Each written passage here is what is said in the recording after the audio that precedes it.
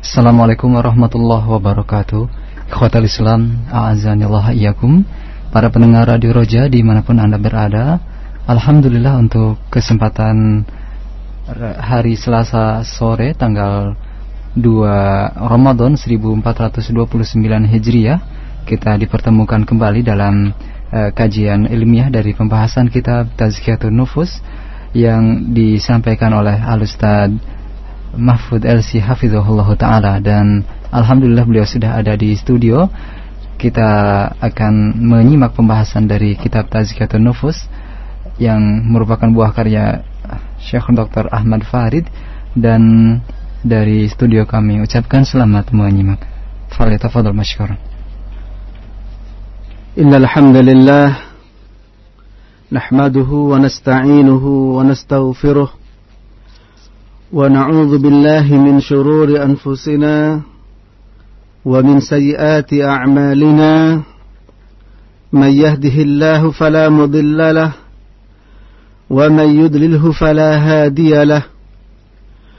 Ashhadu an la ilaha illallah wahdahu la sharika lahu wa ashhadu anna Muhammadan 'abduhu wa rasuluh. Ya ayyuhalladzina amanu taqullaha haqqa tuqatih wa la tamutunna illa wa antum muslimun. Ya ayyuhan nasu taqu rabbakumul ladzi khalaqakum min nafsin wahidah wa khalaqa minha zawjaha wa batha minhuma rijalan katsiran wa nisaa'a. wattaqullaha alladzi tasaaluna bihi wal arham innallaha kana 'alaikum raqiba. Ya ayyuhalladzina amanu taqullaha wa qulu qawlan sadida yuslih lakum a'malakum wa yaghfir lakum dhunubakum wa may yuti'illaha wa rasulahu faqad faza fawzan 'azima. Amma ba'du. فإن أصدق الحديث كتاب الله وخير الهدي هدي محمد صلى الله عليه وسلم وشر الأمور محدثاتها وكل محدثة بدعة وكل بدعة ضلالة وكل ضلالة في النار وكل ضلالة في النار. إخوان في الدين rahimani wa rahimakumullah. Pendengar Radio Raja dimanapun Anda berada, alhamdulillah senantiasa kita memanjatkan puji syukur kita kepada Allah Rabbul Alamin. Sudah masuk kita pada hari yang kedua di bulan yang mulia ini, bulan yang suci, bulan Ramadan. Semoga kita bisa menjalankan hari demi hari dengan mengisi ibadah-ibadah di mana Allah Subhanahu wa taala memberikan banyak keistimewaan dalam bulan Ramadan ini. Dan alhamdulillah sudah banyak kita pelajari insyaallah tentang pembekalan di bulan Ramadan.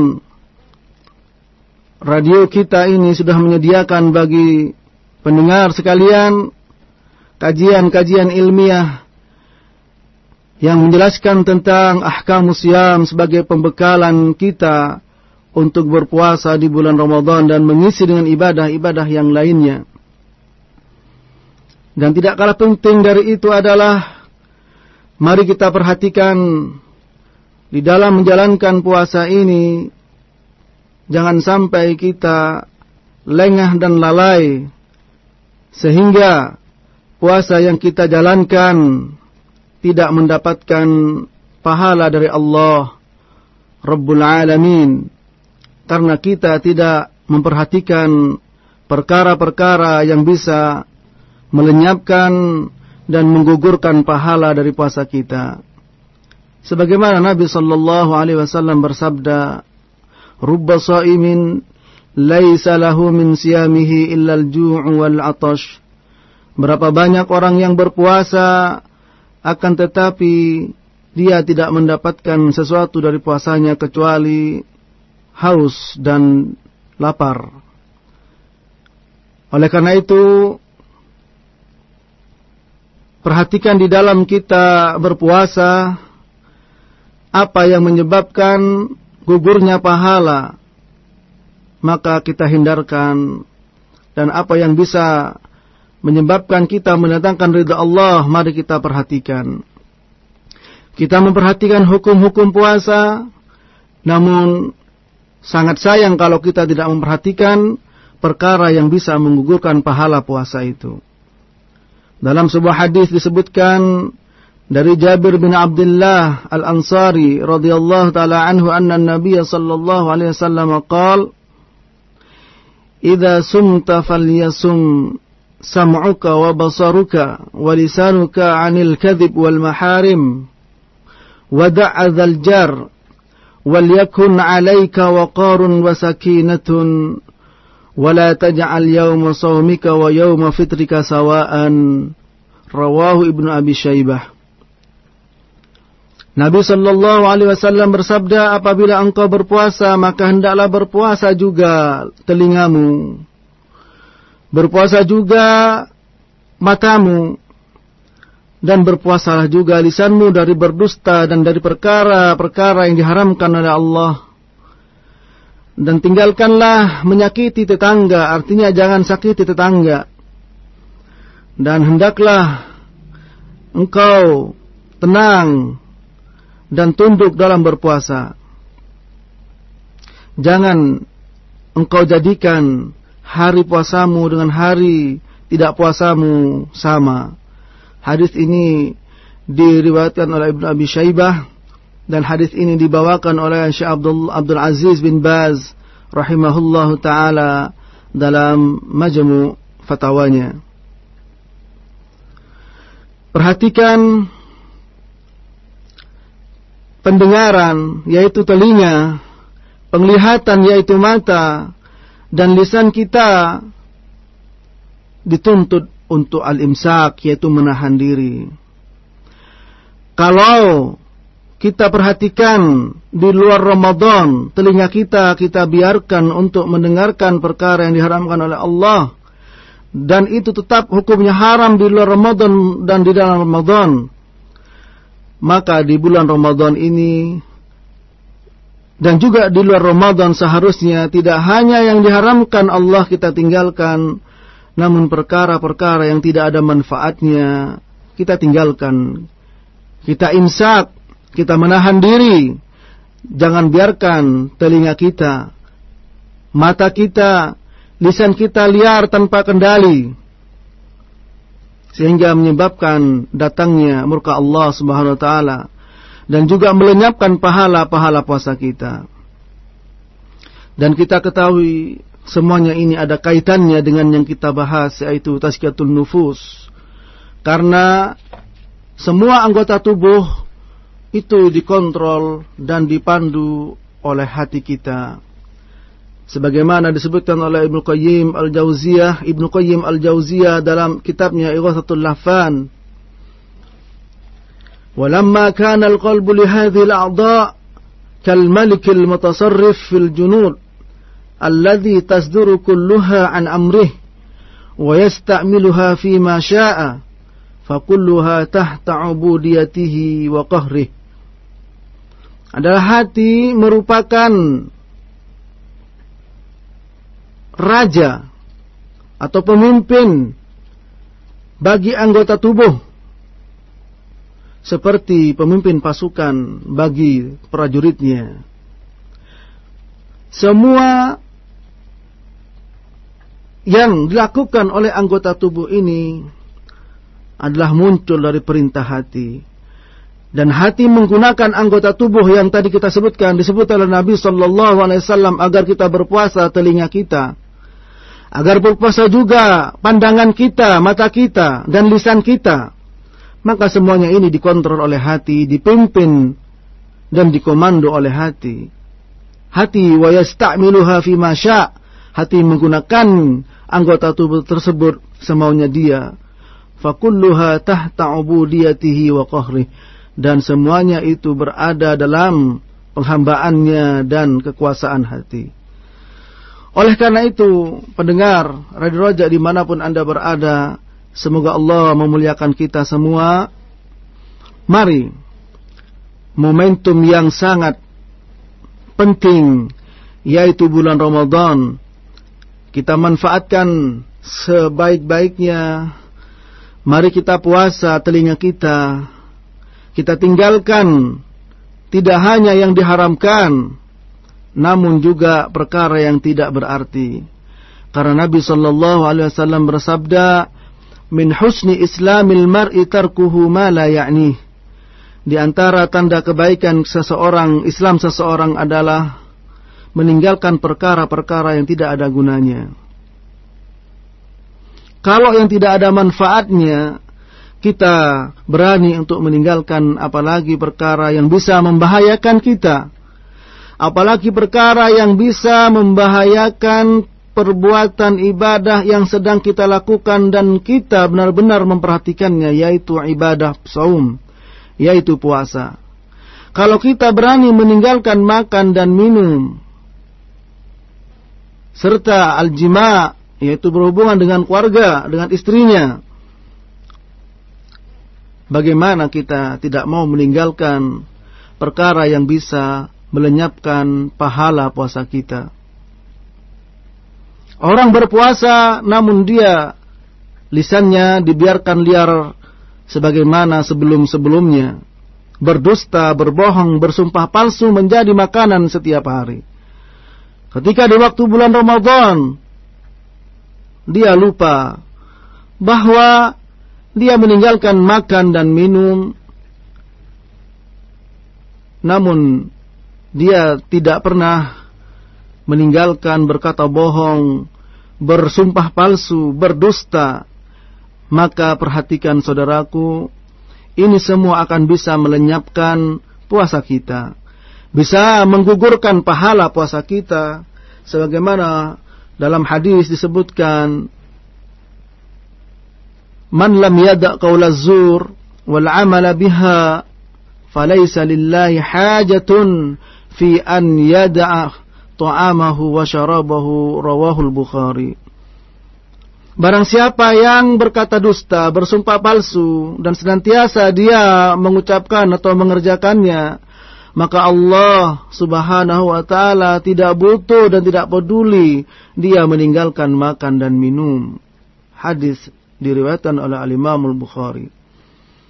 Perhatikan saudaraku pendengar Roja dimanapun Anda berada, Allah tidak butuh kita meninggalkan makan dan minum kalau kita membiarkan telinga kita, pandangan kita, lisan kita senantiasa mengerjakan perkara-perkara yang diharamkan Allah.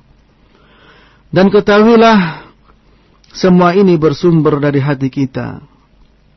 Ala fa inna fil jasadi mudghah, wa idza salahat salahal jasadu kulluh, wa idza fasadat fasadal jasadu kulluh, ala wahyal qalbu.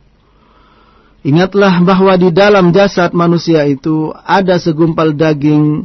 Apabila baik segumpal daging tersebut, maka baiklah semua anggota tubuh yang lainnya, lisannya, pandangannya, telinganya. Akan tetapi kalau segumpal daging tersebut rusak, maka akan rusaklah semuanya. Ingatlah, itulah yang namanya hati. Pendengar Roja dimanapun Anda berada, dimanapun didengarkan suara ini, maka perhatikan momentum yang tepat, yang sangat penting dan istimewa ini kita jadikan benar-benar, kita manfaatkan dan kita jadikan sebagai sarana untuk mendekatkan diri kepada Allah Subhanahu wa ta'ala, sehingga kita keluar dari bulan Ramadan ini kita menjadi orang-orang yang bertakwa sebagaimana tujuan dari puasa. Kutiba alaikumus siyam kama kutiba alal ladzina min qablikum la'allakum tattaqun. Telinga kita bertakwa kepada Allah, yaitu dengan menjaga apa yang dilarang oleh Allah, maka kita tinggalkan. Jangan biarkan, lebih-lebih dalam bulan Ramadan, berada di mobil, lebih baik bukalah radio, bukalah murattal, ya. 756 Radio Roja, sebagaimana Anda dengar sekarang ini, senantiasa memberikan suguhan-suguhan yang bisa mengobati hati kita, memberikan suguhan-suguhan yang memberikan gizi bagi hati kita, karena hati juga memerlukan gizi, karena hati bisa sakit, bahkan bisa mati, yang insyaallah akan kita bahas sebentar lagi. Keluar dari bulan Ramadan, kita berharap pandangan kita, mulut kita bisa melakukan atau kita bisa fungsikan sesuai dengan apa yang dikehendaki oleh penciptanya, Allah Rabbul Alamin. Karena semua, ketahuilah saudaraku, akan dimintai pertanggungan jawab.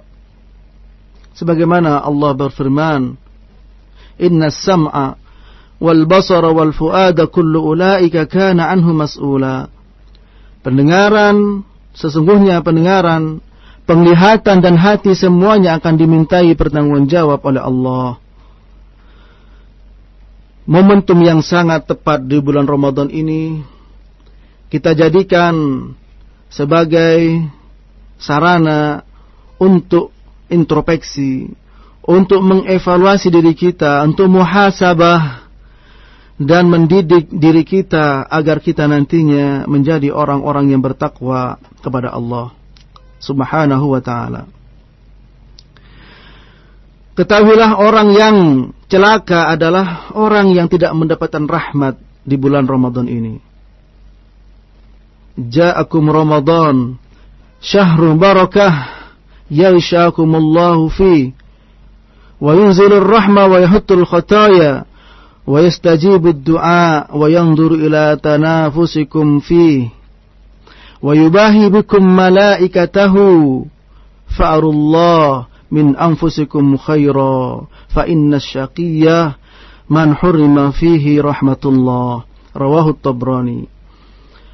Nabi SAW bersabda, telah datang kepada kalian bulan Ramadan, bulan yang penuh dengan barakah.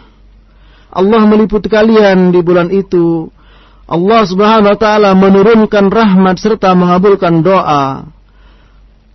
Dan Allah memperhatikan, melihat bagaimana kalian berlomba-lomba untuk berbuat kebaikan di dalamnya.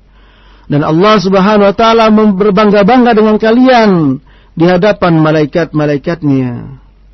Maka perhatikan, nampakkan atau perlihatkan kepada Allah perbuatan baik kalian.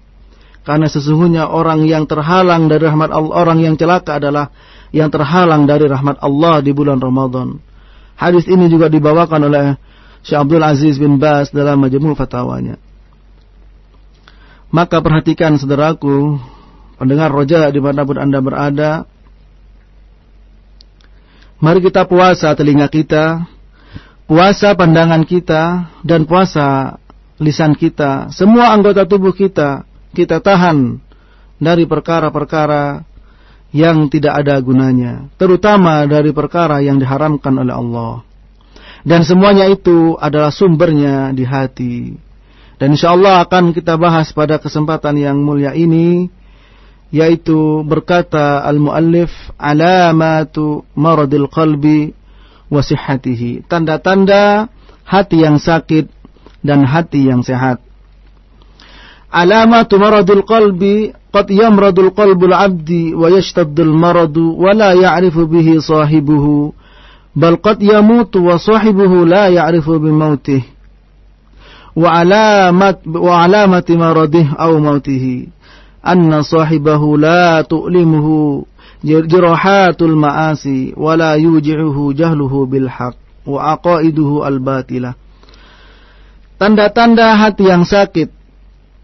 Penulis berkata, hati seorang hamba bisa sakit dan bahkan sakitnya bisa parah, sementara orangnya tidak menyadari bahwa hatinya sedang sakit.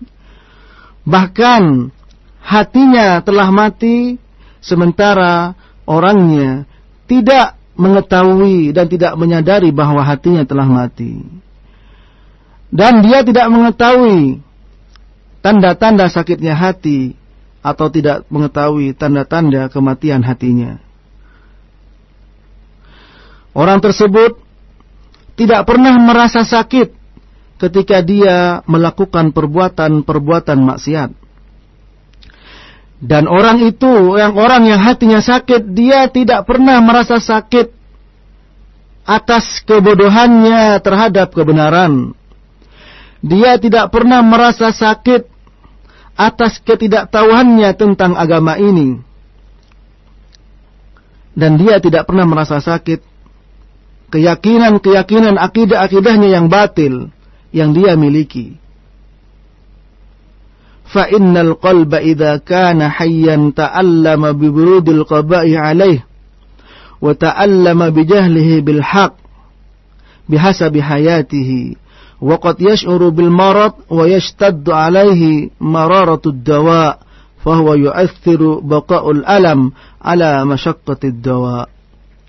Adapun hati yang sehat, maka dia akan terasa sakit ketika dia melakukan kejelekan-kejelekan. Dan hati yang sehat merasa sakit apabila dia merasa dirinya bodoh dan dirinya tidak tahu terhadap kebenaran. Dan kadang dia merasa sakit dan sungguh pahitnya obat yang dia alami. Dan hati yang sehat itu sangat terasa betul ketika adanya baqa'ul alam ala masyaqqatid dawa, yaitu adanya penyakit yang ada pada dirinya ketika dia meminum obat itu. Perhatikan saudaraku di sini, tanda-tanda hati yang sakit. Dan terkadang orang yang memiliki hati seperti itu tidak merasakan bahwa hatinya sakit, yaitu dia tidak pernah merasa sedikit pun sedih, tidak pernah merasa sedikit pun dia sakit ketika melakukan perbuatan-perbuatan maksiat. Dan juga dia tidak pernah merasa sakit dan tidak merasa sedih, bahkan sebaliknya merasa senang dan bangga, padahal dia tidak mengerti apa-apa tentang agama ini. Keyakinan-keyakinan yang batil yang ada pada dirinya yang dia yakini justru malah menjadi tameng baginya. Akidah keyakinan yang batil yang dia miliki terkadang dia bangga-banggakan. Inilah orang-orang yang disebut dengan jahil murakkab, yaitu bodoh yang murakkab, yaitu orang bodoh yang benar-benar bodoh, ya. Ada di situ disebutkan oleh para ulama, di antaranya adalah Syekh Muhammad bin Shalih Al-Utsaimin, orang yang jahil basit, ya. Orang yang bodoh tapi tidak terlalu. Ketika ditanya misalkan sesuatu dia tidak tahu, dia jawab Allahu a'lam, saya tidak tahu. Ya. Namun ada orang yang tidak pernah merasa sakit dengan kebodohannya. Ketika ditanya tentang atau dijelaskan tentang sunnah, itu disebut merupakan perkara yang sesat. Ketika dia menjalankan perbuatan maksiat, dia tidak pernah merasa sakit. Maka ketahuilah saudaraku, orang yang beriman, bersemi iman di dalam hatinya adalah apabila dia menjalankan kebaikan, dia merasa senang, dan apabila dia menjalankan kejelekan, dia merasa sedih. Man sarrathu hasanatuhu wasa'athu sayyi'atuhu fahuwa mu'min. Rawahu Tirmidzi wan Nasa'i was-Shahahu Al-Albani. Barang siapa yang membuat senang perbuatan baiknya dan membuat sedih perbuatan jeleknya, maka itulah orang-orang yang beriman. Itulah hati orang-orang yang sehat.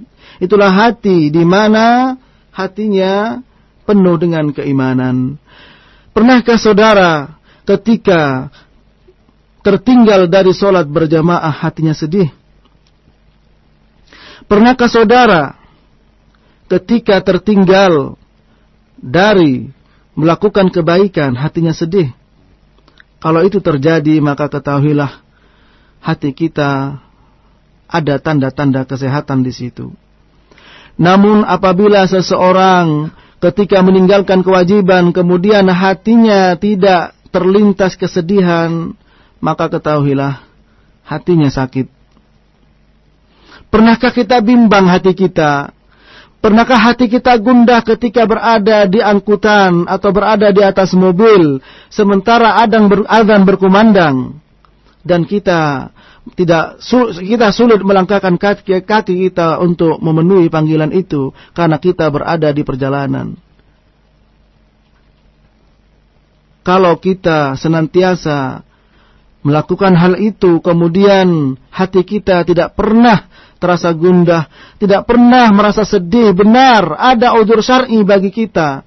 Tapi kita bagi ulama salaf terdahulu, ketika mereka tertinggal dari perbuatan baik, maka hati mereka sedih.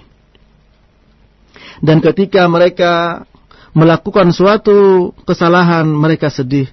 Bahkan tidak sedikit di antara mereka ketika terjerumus terhadap perbuatan salah, mereka menghukum dirinya mungkin dengan bersedekah dan seterusnya. Orang yang hatinya sakit, dia tidak pernah merasa bahwa dirinya bodoh.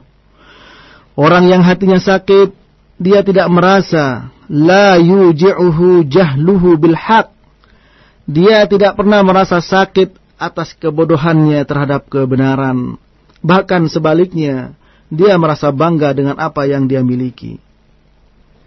Wa min alamati amradil qulub uduluha 'anil aghdiyatin nafi'ati ila ad-darrah wa uduluha 'anid dawa'in nafi' ila da'iha ad-dar.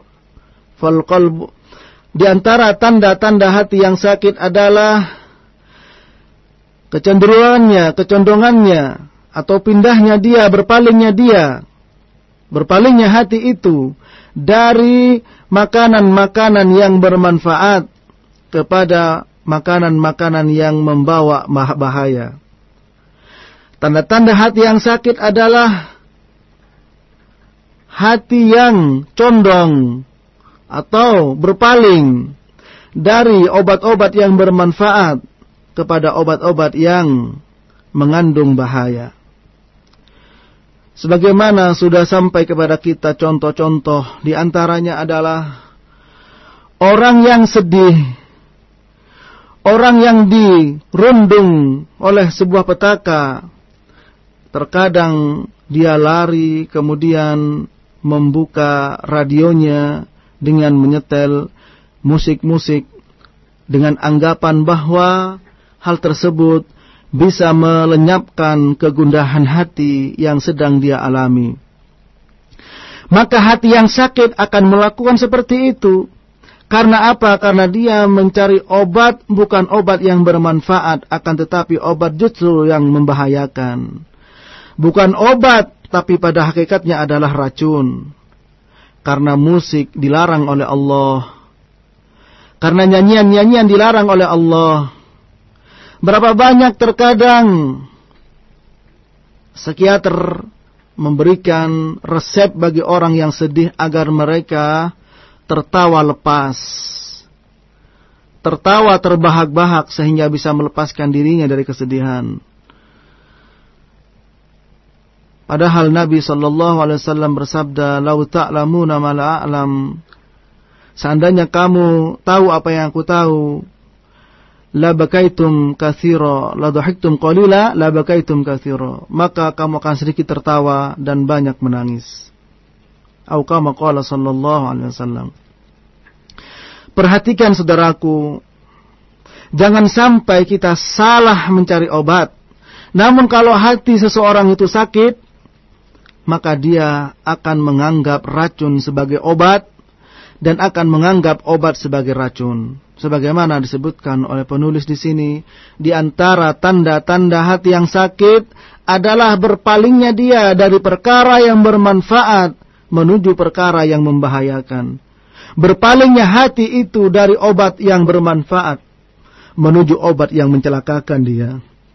Yang pada hakikatnya bukannya obat, akan tetapi adalah racun. Karena Allah Subhanahu wa taala tidak akan menjadikan obat untuk umat ini dari perkara yang diharamkan. Kita jangan mengambil obat untuk mengobati hati kita dari perkara yang diharamkan Allah. Innallaha lam yaj'al shifaa'a ummati fima harramallahu 'alaiha. Hadis ini disahihkan oleh Al-Albani. Allah tidak menjadikan obat bagi umatku ini dari perkara-perkara yang diharamkan oleh Allah. Namun hati yang sehat, fal qalbus sahih yu'athirun nafi'us syafi 'ala ad-darril mu'zi. Wal qalbul maridu bididdi dzalik. Adapun hati yang sehat akan berpengaruh obat-obat yang bermanfaat terhadap perkara-perkara yang mencelakakan. Dan hati yang sakit sebaliknya. Wa anfa'ul aghdiyah ghidha'ul iman wa anfa'ul adwiyah dawa'ul Qur'an. Dan obat yang paling bermanfaat atau makanan yang paling bermanfaat adalah makanan iman.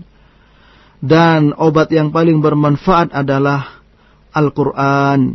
Sebagaimana Allah Subhanahu wa taala berfirman, "Ya ayyuhalladzina amanu qad ja'atkum mau'izatun min rabbikum wa shifaa'un lima fis sudur wa hudaw wa rahmatul lil mu'minin." Wahai orang-orang yang beriman, telah datang kepada kalian yaitu mau'izah, peringatan, nasihat dari Tuhanmu, dan obat bagi apa yang ada di dalam dada yaitu hati, dan sebagai petunjuk serta rahmat bagi orang-orang yang beriman. Itulah Al-Quran sebagai obat. Ala bidzikrillah tatmainnul qulub. Maka ingatlah, dengan zikir kepada Allah akan menjadi tenang yang namanya hati. Jangan saudara anggap setelah mendengarkan musik, mendengarkan nyanyian, mendengarkan lawakan, mendengarkan lelucon, kemudian hati Anda menjadi segar. Karena itu seperti orang minum obat-obat perangsang. Dia bisa menyelesaikan sebentar dari persoalannya, namun setelah itu dia akan kembali dan kembali, bahkan lebih berat dari keadaan yang semula. Karena apa? Karena itu bukanlah obat, dan pada hakikatnya dia adalah racun. Bagaimana mungkin sebuah penyakit bisa diobati oleh racun? Bahkan sebaliknya, racun itu akan menambah sakit terhadap anggota tubuh yang kita sedang mengalami sakit. Demikian juga dengan perbuatan-perbuatan maksiat yang dilarang oleh Allah. Jangan dianggap bisa membuat hati seseorang menjadi tenang. Justru hati seorang yang tenang dengan melakukan maksiat kepada Allah merupakan tanda bahwa hatinya sedang sakit. Dan kalau dia biarkan, maka akan bertambah sakit, kemudian bisa mati orang tersebut. Hatinya bisa mati dan sulit untuk menerima yang namanya kebenaran. Tadi disebutkan juga di antara tanda hati seseorang yang sakit, di samping dia tidak pernah merasa sedih ketika melakukan perbuatan maksiat kepada Allah, dia tidak merasa sedih ketika meninggalkan perbuatan-perbuatan ibadah kepada Allah. Demikian juga dia tidak merasa sedih ketika dia mengalami kebodohan terhadap kebenaran ini. Ketahuilah, saudaraku pendengar Radio Roja dimanapun Anda berada, kebodohan merupakan kematian. Disebutkan oleh seorang penyair, wa fil jahli mautun, wa fil jahli qabla al-mauti mautun li ahlihi. Kebodohan itu merupakan kematian bagi pemiliknya sebelum kematian. Ya. Wa fil jahli qabla al-mauti mautun li ahlihi. Kebodohan merupakan kematian bagi pelakunya sebelum dia mati. Wa ajsamuhum qabla al-quburi kuburu, dan jasad-jasad mereka menjadi kuburan bagi kebodohannya sebelum dia dikubur. Wa arwahuhum fi wahsyatin min jusumihim, dan roh-roh mereka merasa kesepian di dalam jasad-jasad mereka. Wa laisa lahum hatta nusuru, dan tidak ada kebangkitan bagi mereka sampai kebangkitan akan datang. Artinya orang yang bodoh, kebodohan bagi seseorang merupakan kematian bagi orang itu. Atau boleh kita katakan, orang yang bodoh terhadap agama ini, orang yang bodoh terhadap kebenaran ini, orang yang jauh dari kebenaran ini, maka dia seperti mayat hidup yang berjalan tanpa arah. Karena kebodohan itu pada hakikatnya adalah kematian sebelum dia mati. Dan jasadnya merupakan kuburan bagi kebodohannya sebelum dia dikubur. Oleh karena itu, larilah dari kebodohan. Larilah dari al-jahl menuju kepada al-ilmu. Larilah dari kebodohan menuju kepada ilmu. Karena ilmu merupakan cahaya. Wa'lam anna al-ilma nurun. Wa nurullah la yuhda li'asi. Ketahuilah bahwa ilmu adalah cahaya, kata al-Imam Syafi'i. Dan cahaya Allah tidak akan diberikan kepada orang-orang yang berbuat maksiat. Jadi, pendengar Radio Roja dimanapun Anda berada yang dicintai Allah Subhanahu wa Ta'ala, ketahuilah kebodohan dengan maksiat sangat dekat, dan ilmu dengan ketaatan berdampingan. Kalau orang banyak bermaksiat, maka kebodohan akan mengiringinya. Dan kalau orang bodoh demikian juga akan selalu bersama dengan perbuatan maksiat. Dan ilmu bersama dengan ketakwaan. Ilmu bersama dengan ketaatan. Wattaqullaha wa yu'allimukumullah. Bertakwalah kepada Allah, maka Allah akan memberikan ilmu kepada kalian. Oleh karena itu, orang yang hatinya sehat, orang yang hatinya tidak sakit, maka dia akan bergetar senantiasa dia mengharap dan mengeluh kepada Allah atas kebodohan yang dia miliki. Kemudian dia minta kepada Allah agar diberikan ilmu. Dia minta kepada Allah agar diberikan kemudahan dalam memahami agama ini. Karena tanda-tanda hati seorang yang sakit adalah dia tidak menyadari, dia tidak membuat dirinya sedih ketika dia mengalami kebodohan terhadap agama ini. Maka ketahuilah, tidak ada jalan lain wahai saudaraku. Datangilah majelis-majelis ilmu. Jangan mencukupkan diri hanya dengan berada di depan radio. Karena langkah kaki Anda menuju tempat majelis-majelis ilmu yang di situ dipelajari Al-Quran, dipelajari As-Sunnah, As-Sahihah dari Nabi Sallallahu Alaihi Wasallam yang difahami oleh salafil ummah. Itulah ilmu. Al-ilmu, kata Ibnu Qayyim, qala Allah wa qala rasuluhu wa qala sahabah. Ilmu adalah firman Allah, sabda Nabi Sallallahu Alaihi Wasallam, dan perkataan para sahabat radhiyallahu taala anhum. Maka hati yang sehat senantiasa bergoncang dia ketika dia tidak bisa menghadiri majelis-majelis ilmu. Dan hati yang sakit akan terhalang dari majelis ilmu karena dia tidak menghendakinya. Orang yang cerdas dan bijak akan bisa membedakan bagaimana keadaan hatinya. Dan di sini tanda-tanda hati yang sakit, saudaraku, adalah dia tidak pernah merasa sakit dan sedih ketika melakukan maksiat.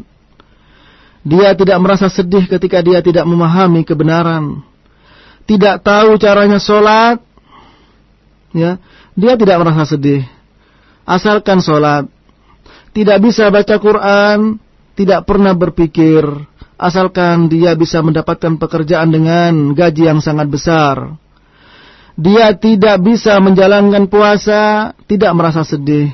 Atau dia berpuasa tapi tidak tahu ilmu bagaimana puasa, tidak peduli. Yang penting dia mendapatkan keuntungan dari pekerjaannya. Namun ketika orang itu mengalami kerugian dalam bisnisnya, dia merasa sedih, dia merasa kehilangan, dia merasa sesuatu yang besar pada dirinya. Tidak sebagaimana ketika dia merasa tidak memahami atau bodoh terhadap agama ini, namun dia tidak pernah merasa sedih. Itulah tanda-tanda hati yang sakit. Adapun tanda-tanda hati yang sehat, alamatu sihatil qalbi an yartahila 'anid dunya hatta yanzila bil akhirah wa yahilla fiha hatta yabqa ka'annahu min ahliha wa abna'iha. Ja'a ila hadhihi ad-dar ghariban ya'khudhu minha hajatahu wa ya'udu ila watanihi. Hati yang sehat tanda-tandanya adalah dia pergi meninggalkan dunia ini hatta yanzila bil akhirah, sampai dia singgah di akhirat. Dia tinggal di dalamnya. Dia tinggal di dunia, ya, sehingga dia berada di dunia tersebut seakan-akan menjadi ahlinya dan menjadi anak-anak dunia itu. Dan dia datang, wa yahillu fiha hatta yabqa ka'annahu min ahliha wa abna'iha. Dan dia tinggal di akhirat ini dan dia kekal di dalamnya seakan-akan dia menjadi ahlinya dan menjadi anak-anaknya. Dan dia mendatangi kehidupan dunia ini seperti orang yang asing. Dia tinggal hanya mengambil kebutuhannya, kemudian dia akan kembali kepada negerinya, yaitu negeri akhirat. Artinya, saudaraku, orang yang hatinya sehat, dunia ini bukanlah segala-galanya. Dunia ini hanya sebagai sarana. Dunia ini hanya sebagai tunggangan, bukan yang menunggangi. Namun akhiratlah yang menjadi tujuannya. Karena akhirat lebih baik dan lebih kekal. Wal akhiratu khairu wa abqa. Dan akhirat itu lebih baik dan lebih kekal. Sehingga dia mengutamakan akhiratnya dibandingkan dengan dunianya. Dunia dia jadikan sebagai sarana untuk mencapai akhiratnya. Dan dia tinggal di dunia ini seperti orang asing yang hanya mengambil kebutuhannya kemudian dia kembali kepada negaranya. Sebagaimana Nabi SAW bersabda kepada Abdullah bin Umar, "Kun fid dunya ka'annaka gharibun aw 'abiri sabilin." Rawahul Bukhari wa Ahmad wa Tirmidzi. Jadilah engkau di dunia ini seperti orang asing, atau jadilah engkau di dunia ini seperti abiri sabilin, yaitu orang yang menyeberang jalan. Artinya apa? Artinya kalau orang asing yang datang ke negeri-negeri di luar, maka dia akan kembali ke negaranya. Kalau kita pergi ke satu tempat, maka berapa lama kita berada di tempat itu? Kalau kita menyeberang jalan misalkan, maka seberapa panjang jalan yang kita seberang. Itulah kehidupan di dunia. Oleh karena itu, janganlah hidup dunia ini seakan-akan hidup untuk selama-lamanya. Akan tetapi ketahuilah, dunia ini hanya sebagai ladang bagi kita. Panennya adalah nanti di akhirat. Kalau kita ingin memanen di akhirat, maka hendaklah kita menanam dan bercocok tanam di dunia. Dan cocok tanam di dunia yang bisa dipanen di akhirat tidak ada lain kecuali dengan menjalankan ketaatan kepada Allah Subhanahu wa taala. Dan kita di depan kita berada di dalamnya, yaitu bulan yang suci ini, bulan Ramadan yang penuh dengan barakah. Bulan Ramadan yang penuh dengan kebaikan-kebaikan yang diberikan Allah, maka jangan kita sia-siakan. Mari kita bercocok tanam, mari kita bertani di dunia ini yang nantinya kita akan panen di akhirat. Wa kullama maradul qalbu atharad dunya wastawtanaha hatta yasira min ahliha. Dan setiap hati itu sakit, maka dunia ini akan berpengaruh. Dan dunia ini dijadikan sebagai tempat untuk tinggal dia, sampai dia menjadi sebagai penghuni Ini kalau hati seorang sakit, selalu condong kepada kehidupan dunia. Apakah tidak boleh kita memegang dunia ini? Tentu saja bukan itu maksudnya. Tapi kita bukan dikendalikan oleh harta dan dunia ini, namun sebaliknya, kitalah yang mengendalikannya. Sehingga ketika kita mendapatkan dunia atau harta ini, kita jalankan, kita infakkan di jalan Allah. Kita infakkan untuk anak istri, kita berikan kepada fakir miskin, kita keluarkan hak mereka dari zakat mal. Maka inilah hati yang sehat. Maka inilah orang-orang yang berada di dunia ini seperti orang yang menyeberang jalan, seperti orang yang berada di negeri lain, yaitu dia hanya tinggal sebentar di sana untuk kemudian dia kembali ke negerinya, yaitu akhirat. Maka saudaraku pendengar roja dimanapun Anda berada, harta di tangan kita, Allah memberikan kemudahan untuk itu. Maka jangan sampai kita mengkufuri nikmat itu. Hendaklah kita pergunakan di jalan Allah subhanahu wa ta'ala. Berikan kepada masjid, berikan kepada fakir miskin, santuni anak yatim, berikan kepada orang-orang yang berpuasa. Karena orang yang memberikan buka kepada orang yang berpuasa mendapatkan pahala sebagaimana orang yang berpuasa. Nabi SAW bersabda, "Man fattara sha'iman kana lahu mithlu ajrihi la yunkisu min ajri shaim syai'a." Barang siapa yang memberikan makanan kepada orang yang berpuasa, maka dia mendapatkan pahala seperti pahalanya orang berpuasa, dan tidak sedikit pun pahala orang yang berpuasa tadi dikurangi. Oleh karena itu, mari semampang kita berada di bulan Ramadan, di mana syaitan diikat, suffidat asyayatin, syaitan diikat, dan hati kita sedang berbunga-bunga. Hati kita sedang bersemi di dalamnya benih-benih keimanan, senang menjalankan ketaatan kepada Allah. Maka gunakan kesempatan yang baik ini untuk berdoa kepada Allah, terutama dalam keadaan berpuasa, karena di situ Allah Subhanahu wa taala akan menerima doa-doa orang yang berpuasa. Berdoa apa para pendengar di Roja dimanapun Anda berada? Berdoalah agar hati kita ini dijaga oleh Allah Subhanahu wa taala. Agar hati kita ini senantiasa ditetapkan dalam keadaan iman. Agar hati ini ditetapkan dalam keadaan taat kepada Allah. Ya muqallibal qulub, tsabbit qalbi ala dinik. Wahai zat yang membolak-balik hati, maka tetapkan hatiku berada di atas ketaatan kepadamu. Wa min alamati sihhatil qalbi annahu la yazalu bidarbi ala sahibihi hatta yuniba ila Allah.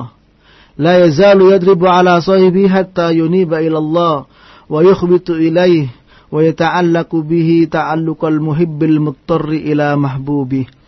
Di antara tanda-tanda hati yang sehat adalah senantiasa pemiliknya kembali kepada Allah, dan senantiasa pemilik hati tersebut yukhbit ila Allah, yaitu tunduk kepada Allah, dan hatinya bergantung kepada Allah, seperti orang yang cinta, rindu kepada orang yang dicintai.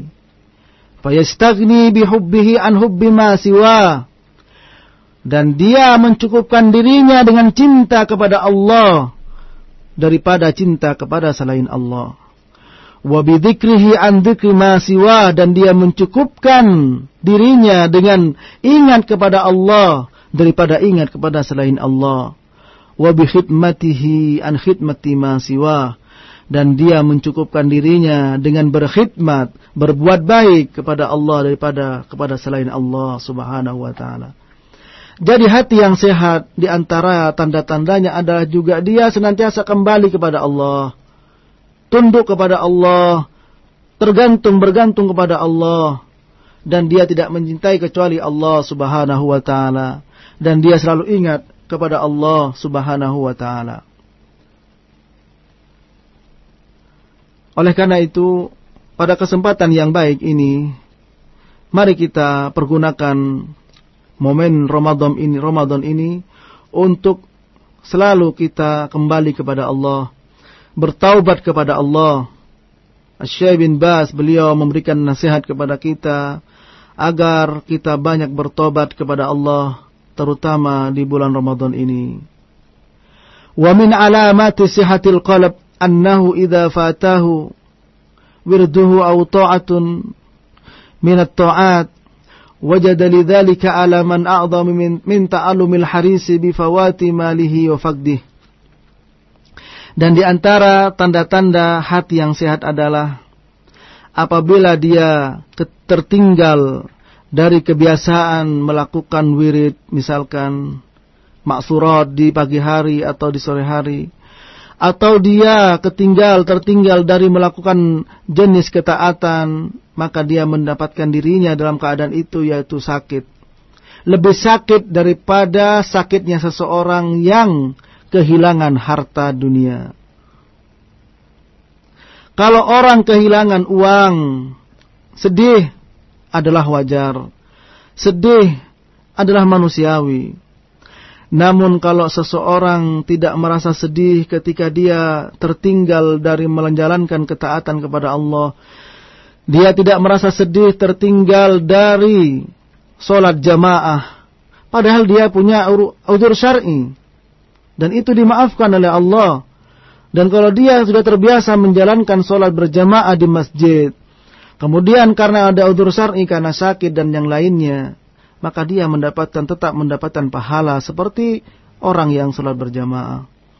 Akan tetapi bagi orang yang hatinya sehat, dia merasa sedih karena tertinggal itu. Lebih-lebih tertinggalnya karena lalai, maka dia akan bisa menangis kepada Allah karena melakukan kesalahan dan kelalaian. Wa min alamati sihhatihi annahu yustaqu ila al-khidmati kama yustaqul ja'i' ila at-ta'ami wasyarab. Dan di antara tanda-tanda hati yang sehat adalah dia rindu untuk senantiasa menjalankan kebaikan. Al-khidmah, yaitu untuk khidmah, membantu orang-orang, membantu berbuat baik. Al-khidmah juga berbuat baik kepada Allah Subhanahu wa taala, sebagaimana orang yang rindu, orang lapar yang rindu kepada makanan dan minuman. Jadi di sini penulis menukil dari perkataan ulama ini, memberikan perbandingan bahwa orang yang hatinya sehat, di antara tanda-tandanya adalah dia rindu untuk menjalankan kebaikan. Dia menunggu saat-saat kapan dia bisa melakukan kebaikan, dan dia tidak menyia-nyiakan ketika datang kepadanya waktu untuk melakukan kebaikan. Sebagaimana orang yang sangat ingin, orang lapar yang sangat ingin dan membutuhkan makanan dan minuman. Bagaimana kita melihat orang yang lapar? Ya. Maka dia merindukan dan menginginkan datangnya makanan dan minuman. Maka orang yang hatinya sehat seperti orang yang lapar merindukan makan. Dia merindukan waktu-waktu bisa menjalankan kebaikan. Berkata Yahya bin Mu'ad, man surra bi khidmatillah surratul asya' kulluha bi khidmatihi. Barang siapa yang membuat dia senang ketika dia melakukan kebaikan-kebaikan kepada Allah, ya, maka segala sesuatu akan dijadikan senang untuk berbuat baik kepadanya. Wa man qarrat ainuhu billah qarrat uyuni kulli ahadin bin nadhari ilaih. Dan barang siapa yang merasa sejuk matanya, artinya di sini dia merasa senang ketika dia berbuat baik kepada Allah, maka semua mata akan merasa sejuk, merasa senang kepada orang tersebut untuk memandangnya. Artinya di sini al-jaza min jinsil amal. Orang yang senang berbuat baik di jalan Allah, maka Allah akan memberikan kebaikan-kebaikan kepadanya. Barang siapa yang dia ikhlas dalam beramal untuk Allah, maka orang-orang akan melihatnya. Sebagaimana Allah berfirman, i'malu fasayarallahu amalakum wa rasuluhu wal mu'minun. Berbuatlah, maka Allah lah yang akan melihat kepada perbuatanmu, Rasulnya dan juga orang-orang yang beriman. Jangan pedulikan di dalam kita berbuat baik pandangan kanan kiri, tapi lihatlah pandangan Allah Subhanahu wa ta'ala. Sebab kalau kita memperhatikan ridha Allah, maka Allah akan mendatangkan ridhonya dan juga ridhonya manusia. Namun kalau seseorang mengutamakan ridha manusia dibandingkan dengan ridha Allah, maka dia akan datang kepadanya murka Allah dan belum tentu datang ridhonya manusia. Sebagaimana Allah Subhanahu wa ta'ala berfirman, "Man kana yuridul ajilata ajjalna lahu fiha ma nasha'u liman nurid, thumma ja'alna lahu jahannam yaslaha madmuman madhura." Barang siapa yang ingin balasan segera di dunia ini, ya termasuk pandangan manusia, yaitu berupa pujian, kedudukan, balasan berupa harta, maka kami berikan segera. Bagi siapa? Bagi yang dikehendaki Allah. Bagi siapa yang kami kehendaki dan bagi apa yang kami kehendaki. Artinya orang yang menghendaki balasan dunia, saudaraku, maka belum tentu dia dapatkan dunia itu. Bisa jadi dapat, bisa tidak. Namun yang pasti, "Tsumma ja'alna lahu jahannam yaslaha madhmuman madhura." Kemudian kami sediakan baginya neraka jahanam, masuk ke dalamnya dalam keadaan terhina. Wal iyadu billah. Maka tidak ada jalan lain.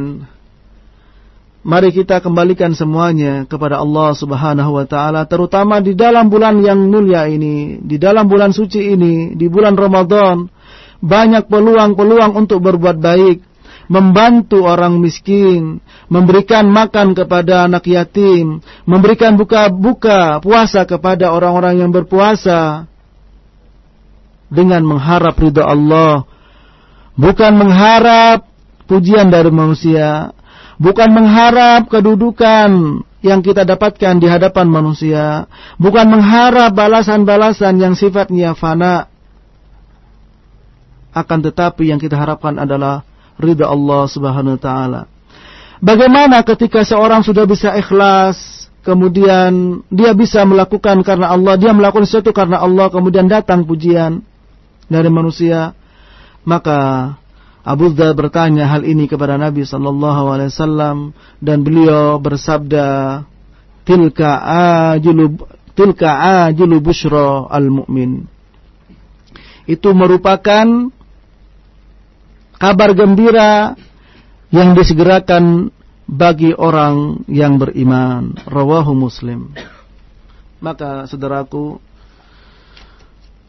berkhidmatlah untuk berbuat baik kepada Allah Subhanahu wa ta'ala. Rindulah akan berbuat baik. Sekarang kita diberikan umur panjang sehingga menjumpai Ramadan.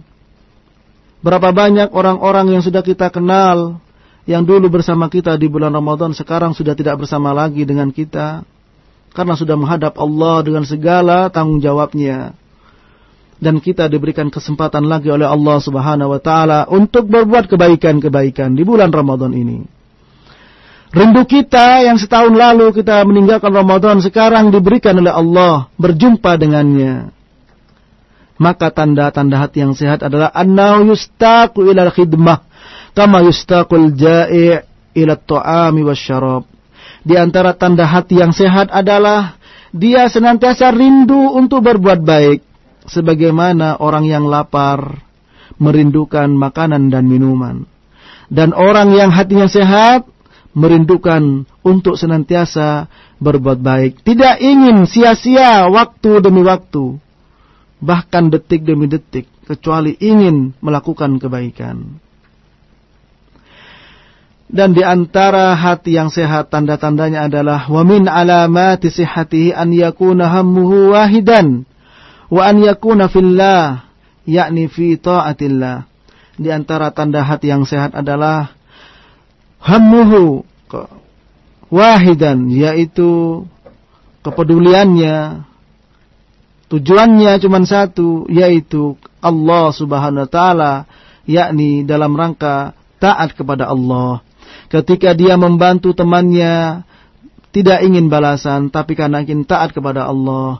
Ketika dia memberikan bantuan untuk fakir miskin, dia bukan ingin dia agar dia menjadikan dia sebagai tokoh, akan tetapi dia ingin mendapatkan ridha Allah dalam rangka dia taat kepada Allah. Ketika dia membantu masjid, demikian juga ingin dia dibangunkan rumah oleh Allah nanti di sorga. Maka tujuannya orang yang tanda-tanda dari hati yang sehat, tujuannya adalah satu, yaitu semuanya untuk Allah Subhanahu wa Ta'ala. Maka kalau ada selain itu, di sini hati mulai sakit dan bergantung sejauh mana kita menyimpang dari itu. Wa min alamati sihatihi an yakuna ashahha biwaqtihi an yadhhaba dha'ian ka ashaddun nas syihhan bimalihi. Di antara tanda-tanda hati yang sehat adalah dia pelit dengan waktunya. Jangan sampai waktu habis, hilang begitu saja. Seperti orang yang kikir dan pelit terhadap hartanya. Betapa indah ungkapan ini, saudaraku. Karena kita hidup bersama dengan waktu. Dan merugilah orang. Allah berfirman, wal asr, innal insana lafi khusr. Demi waktu, demi masa, semua orang berada dalam kerugian. Illal ladzina amanu wa amilus solihati wa tawasaw bil haqqi wa tawasaw bis sabr. Kecuali orang-orang yang beriman dan beramal soleh, serta saling bertausiah, saling berwasiat dengan wa tawasaw bil haqq, dengan kebenaran, dan berwasiat satu dengan yang lain dengan kesabaran. Ilmu, al-iman bil ilmi. Orang yang beriman dengan ilmu. Dan ilmu tidak bisa bermanfaat kecuali dengan amal.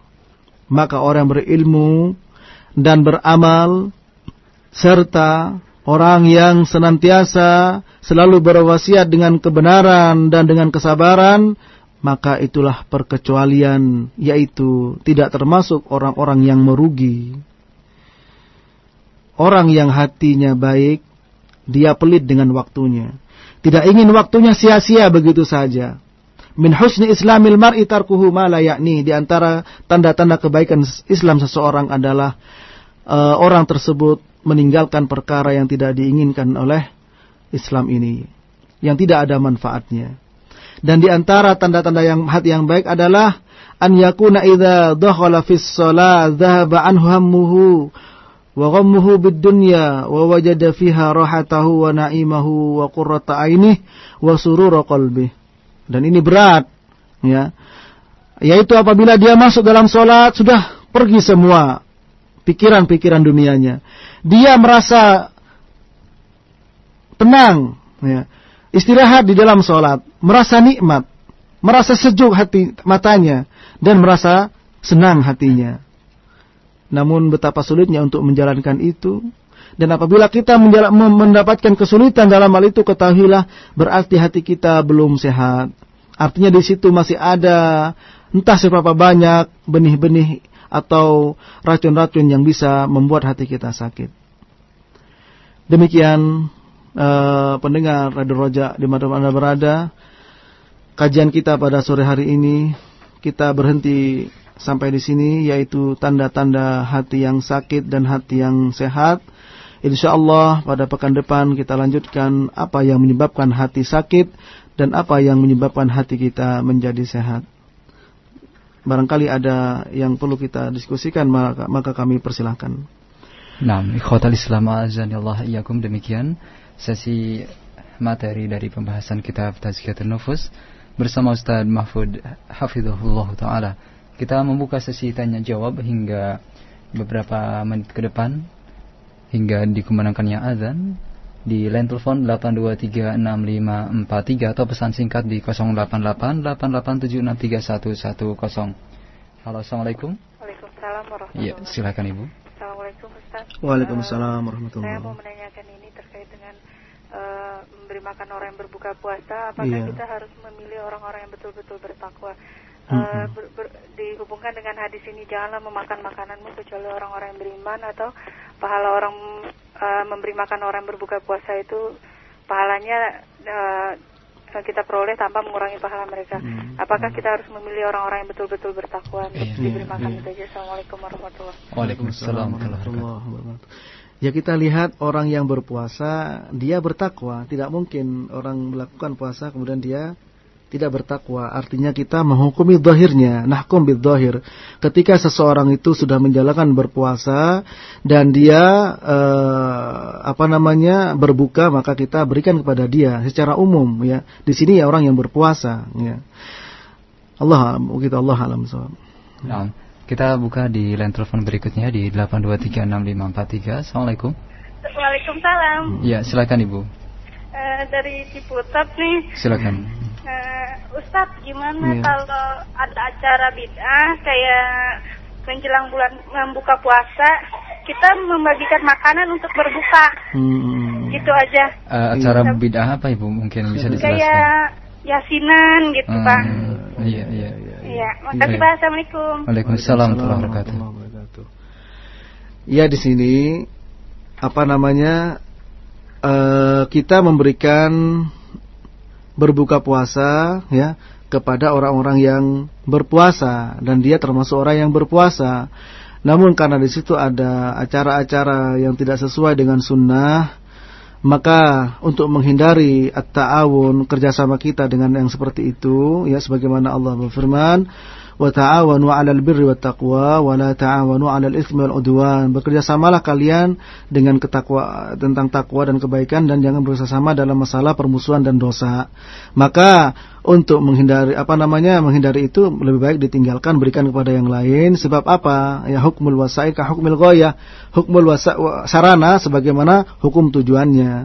Maksudnya apa di sini? Kalau memang ketika kita memberikan makanan itu, ya, kemudian acaranya malah lebih sempurna, ya, maka kita sama dengan mendukung hal itu. Allahu a'lam, lebih baik jangan. Nah, kita angkat masih di line telepon. Assalamualaikum. Waalaikumsalam. Silakan Pak, dari mana? Dari Bogor ini. Silakan. Saya mau tanya, kalau apakah setiap cobaan yang dialami seorang muslim itu pasti kita mampu untuk menghadapinya, Ustaz? Iya. Gitu aja. Assalamualaikum. Iya. Waalaikumsalam warahmatullahi wabarakatuh. Ya, sebagaimana juga dalam hadis disebutkan, asyaddul bala'ul anbiya tsummal amsal fal amsal. Paling berat ujiannya adalah para nabi, kemudian orang yang semisalnya dan semisalnya. Kalau kita lihat kenyataannya juga banyak orang yang tidak mampu untuk menghadapi ujian, ya. La yukallifullahu nafsan illa wus'aha. Allah tidak akan membebankan pada orang kecuali atas kemampuannya. Dan orang yang seperti itu pada hakikatnya dia kalau didasarkan dengan keimanan akan mampu menghadapinya. Namun karena lemahnya iman, ya, kemudian orang tersebut, ya, kadang-kadang kufur di dalam menghadapi cobaan, sehingga suudzon kepada Allah, berprasangka buruk kepada Allah, bahkan mencaci maki Allah Subhanahu wa taala, wal iyadu billah. Dan dimaksud dengan sabar adalah as-sabru fi as-sadmatil ula. Dimaksud dengan sabar adalah ketika pertama kali dia menghadapi cobaan, tidak kemudian setelah pecah piring, setelah robek-robek baju, cabut-cabut rambut dan seterusnya, kemudian dia baru sabar. Tapi pertama kali, ya. Ya, artinya ya bisa jadi orang tidak sabar dengan cobaan-cobaannya karena ada yang kufur dengan itu. Nah, kemudian kita angkat dari pesan singkat Ustaz dari Ibu Fauzan di Cilengsi. Ustaz, bagaimanakah nasihat antum untuk mengatasi atau menghadapi tetangga yang senantiasa hasad, namimah dan ghibah terhadap kami, sehingga kami terhindar dari penyakit yang serupa? Demikian. Ya, memang ini kebanyakan kita alami, ya, di mana tetangga datang ke tetangga yang lain, kemudian ghibah, kemudian namimah. Ketahuilah kata Al-Hasan Al-Basri, man nammah laka namma alaika. Barang siapa yang namimah kepadamu, yaitu mengadu domba, maka sebenarnya dia telah mengadu domba kamu juga. Nah, ini oleh karena itu, ya, kita pertama kita nasihati tentu saja di sini karena adinun nasihat. Kita berikan nasihat kepada saudara kita. Ya, kita cintai dia ketika dia menjalankan kesalahan itu, kita harapkan agar dia kembali kepada kesalahan itu. Ya, dengan cara yang baik, dengan cara yang lembut, dan kita doakan semoga dia kembali. Dan kalau memang orang tersebut tidak bisa dengan itu, maka kita hindarkan, ya, karena Agama seseorang itu akan dipengaruhi oleh agama temannya. Kalau kita biarkan dan kita tidak bisa menasihati, kemudian kita bersama dia terus, maka kita akan terpengaruh dengannya. Ya, kita nasihati, kalau tidak, maka kita tinggalkan ya majelisnya. Gitu. Allahu a'lam. Baik, kita angkat untuk selanjutnya di line telepon kembali di 8236543. Assalamualaikum. Assalamualaikum. Waalaikumsalam warahmatullahi wabarakatuh. Dari mana? Dari Tommy di Cakung, Pak. Silakan Pak Tommy. Ya, assalamualaikum Pak Ustadz. Waalaikumsalam. Mengenai masalah jiwa ya Pak Ustadz. Iya Pak. Ini saya ada buku Ihya Ulumuddin, Intisari Ihya Ulumuddin karangan Hasan Al-Banna. Itu apakah ya mengenai Tazkiyatun Nufus itu apakah bisa dijadikan referensi untuk kita selalu lebih mendekatkan diri dan menyucikan hati dan jiwa gitu Pak Ustadz, mohon petunjuknya. Iya. Apakah boleh atau bagaimana Pak Ustadz? Terima kasih. Assalamualaikum. Waalaikumsalam warahmatullahi wabarakatuh. Yang kami ketahui Ihya Ulumuddin karangan Al-Ghazali ya, para ulama memberikan banyak catatan terhadap kitab tersebut ya. Dengan banyaknya hadis-hadis yang dhaif yang masuk di dalamnya dan juga kadang banyak juga hadis yang palsu di dalamnya. Maka banyak ulama memberikan catatan agar diberikan hati-hati untuk membaca buku tersebut ya, terutama kepada para pemula. Dan insyaallah masih banyak buku-buku yang lain ya, seperti buku yang kita bahas ini ya. Dia ini bahasan dari Ibn Rajab Al-Hambali, kemudian Muqayyim Al-Jauziyah dan juga Al-Ghazali yang dipilih oleh Dr. Ahmad Farid. Ya, Allahu a'lam. Nah, kemudian kita angkat di line telepon kembali di 8236543. Kami angkat untuk berikutnya. Assalamualaikum. Halo, assalamualaikum. Waalaikumsalam warahmatullahi wabarakatuh. Dari mana Pak? Ini dari Abu Ilham di Babakan. Silakan Bapak. Ini Ustaz, anak mempunyai ganjalan gini. Iya Pak. Umur yang di bawah balita itu udah kena wajib zakat belum gitu Ustaz? Takutnya ntar itu bid'ah apa gimana gitu. Iya. Masalahnya kan ini anak saya kan udah 2 tahun, udah 2 ini bayar zakat terus. Takutnya kan bid'ah apa itu benar syar'i apa enggak gitu. Jawabannya singkat jawabannya ya.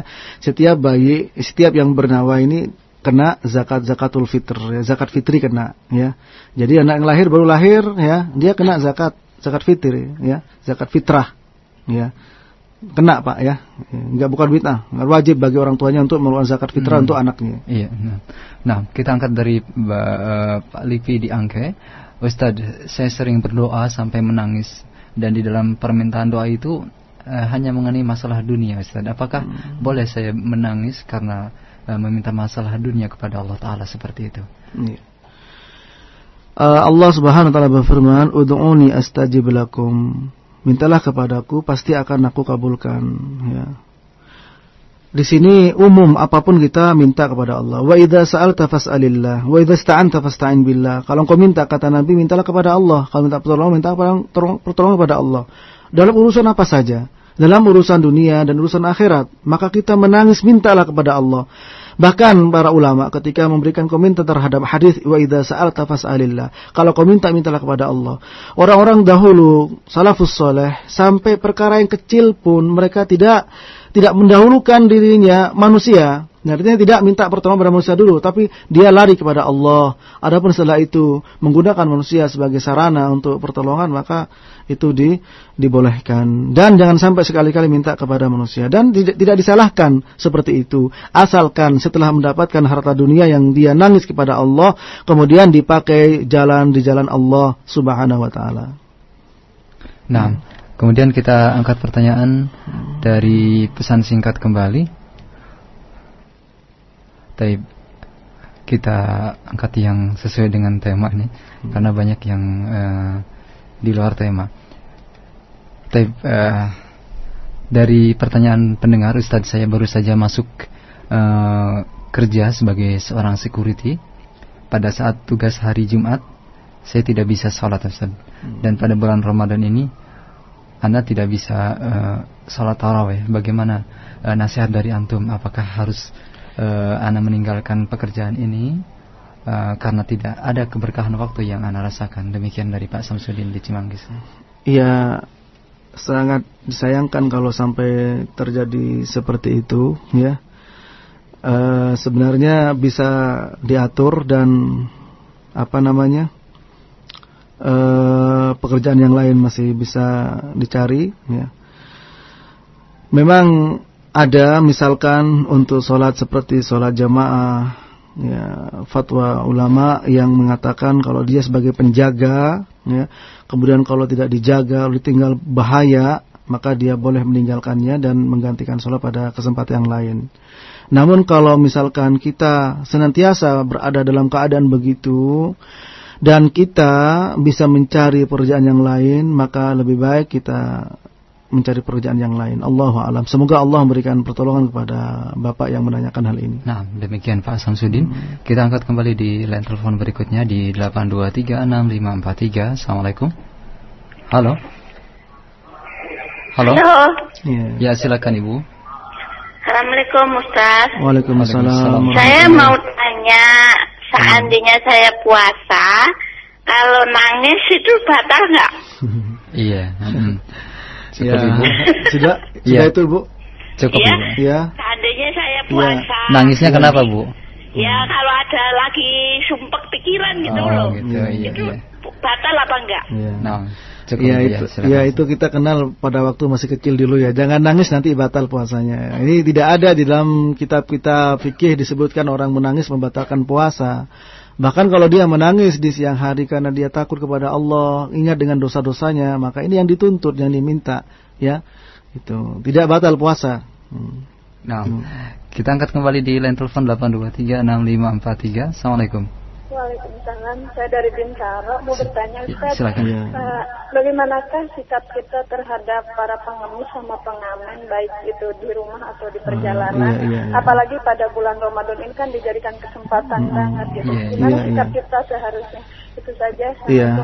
Waalaikumsalam warahmatullahi wabarakatuh. Di sini kita bedakan antara peminta dan pengamen, sehingga dia dua perkara yang berbeda.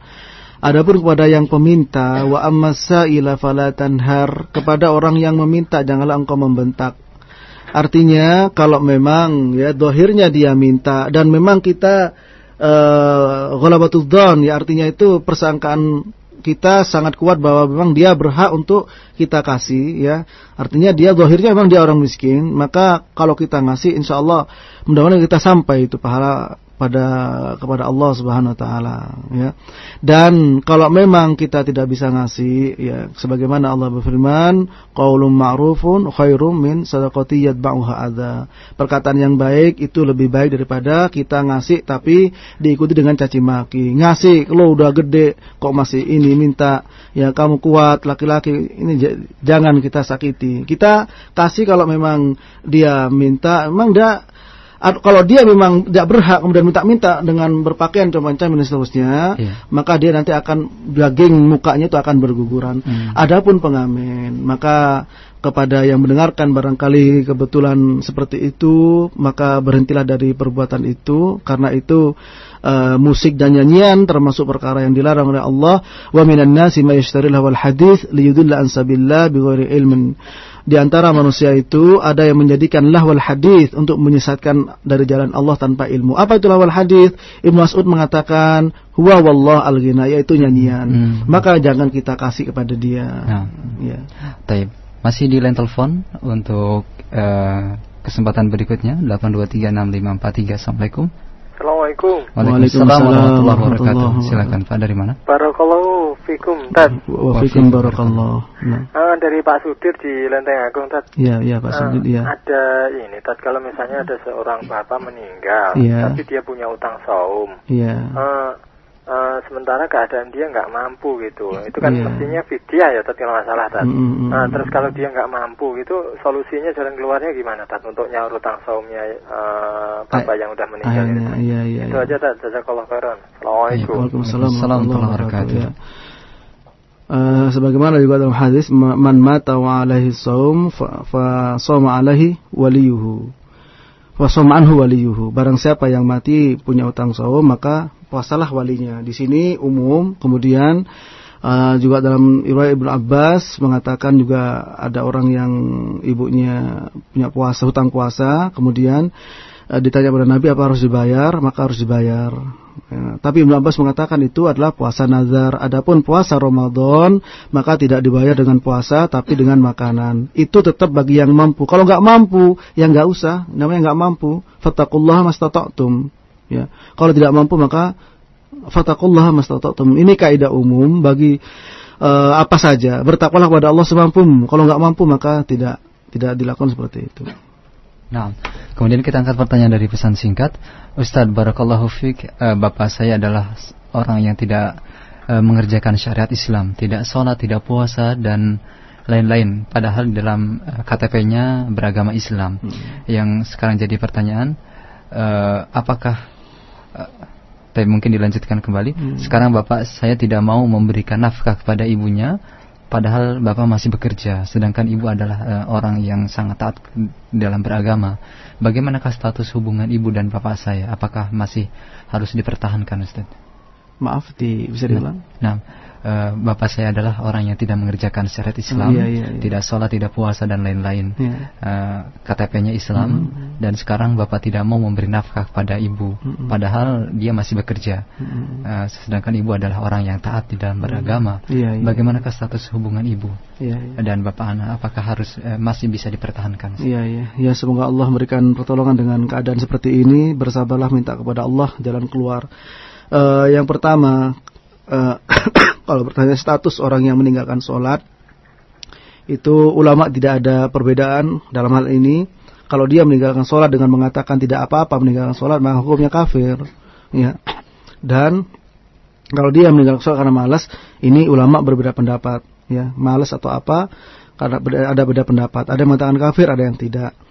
Nah, kemudian kalau dia meninggalkan sholat karena mengatakan tidak apa-apa, ya dia bisa kafir, ya, keluar dari Islam. Nah, kalau sudah seperti itu, maka ya gugur dengan sendirinya masalah hukum-hukum yang lain, hukum waris, hukum nikah dan seterusnya. Namun kita tidak terburu-buru untuk berkesimpulan seperti itu. Kemudian yang kedua, masalah nafkah di sini. Kewajiban seorang suami memberikan nafkah kepada istrinya, dan istri itu boleh minta cerai kepada suaminya gara-gara tidak diberi nafkah, ya, gara-gara tidak diberi nafkah oleh sang suami. Karena disebut oleh para ulama dalam kitab fikih, seorang wanita itu dia lebih bisa bersabar karena dari nafkah batin daripada nafkah zahir. Demikian. Ya. Taib, ini pertanyaan terakhir saja untuk kesempatan sore hari ini. Mungkin penutup untuk acara ini, tafadhol. Kita langsung menutup saja. Iya, terakhir ya. Baiklah.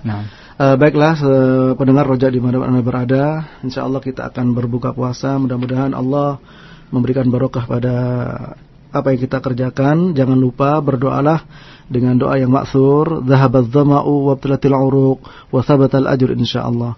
Kesimpulan dari kajian kita pada sore hari ini sudah kita dengarkan bersama bagaimana tanda-tanda hati yang sakit dan juga bagaimana tanda-tanda hati yang sehat. Hati yang sakit, dia tidak pernah merasa sedih ketika dia melakukan kejahatan, melakukan maksiat kepada Allah.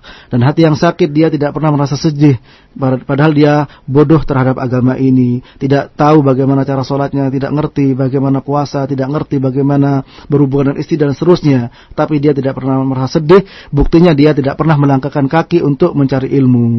Demikian. Kemudian hati yang sehat banyak kita sebutkan tadi. Kesimpulannya adalah senang dia menjalankan ketaatan, rindu dia menjalankan ketaatan, sedih dia ketika meninggalkan itu, dan sedih ketika menjalankan maksiat kepada Allah Subhanahu wa taala. Sampai di sini, wallahu a'lam bissawab, wa sallallahu ala nabiyyina Muhammadin wa ala alihi wa sahbihi wasallam, wa akhiru da'wana anil hamdulillahi rabbil alamin. Subhanakallahumma bihamdik asyhadu an la ilaha illa anta astaghfiruka wa atubu ilaik.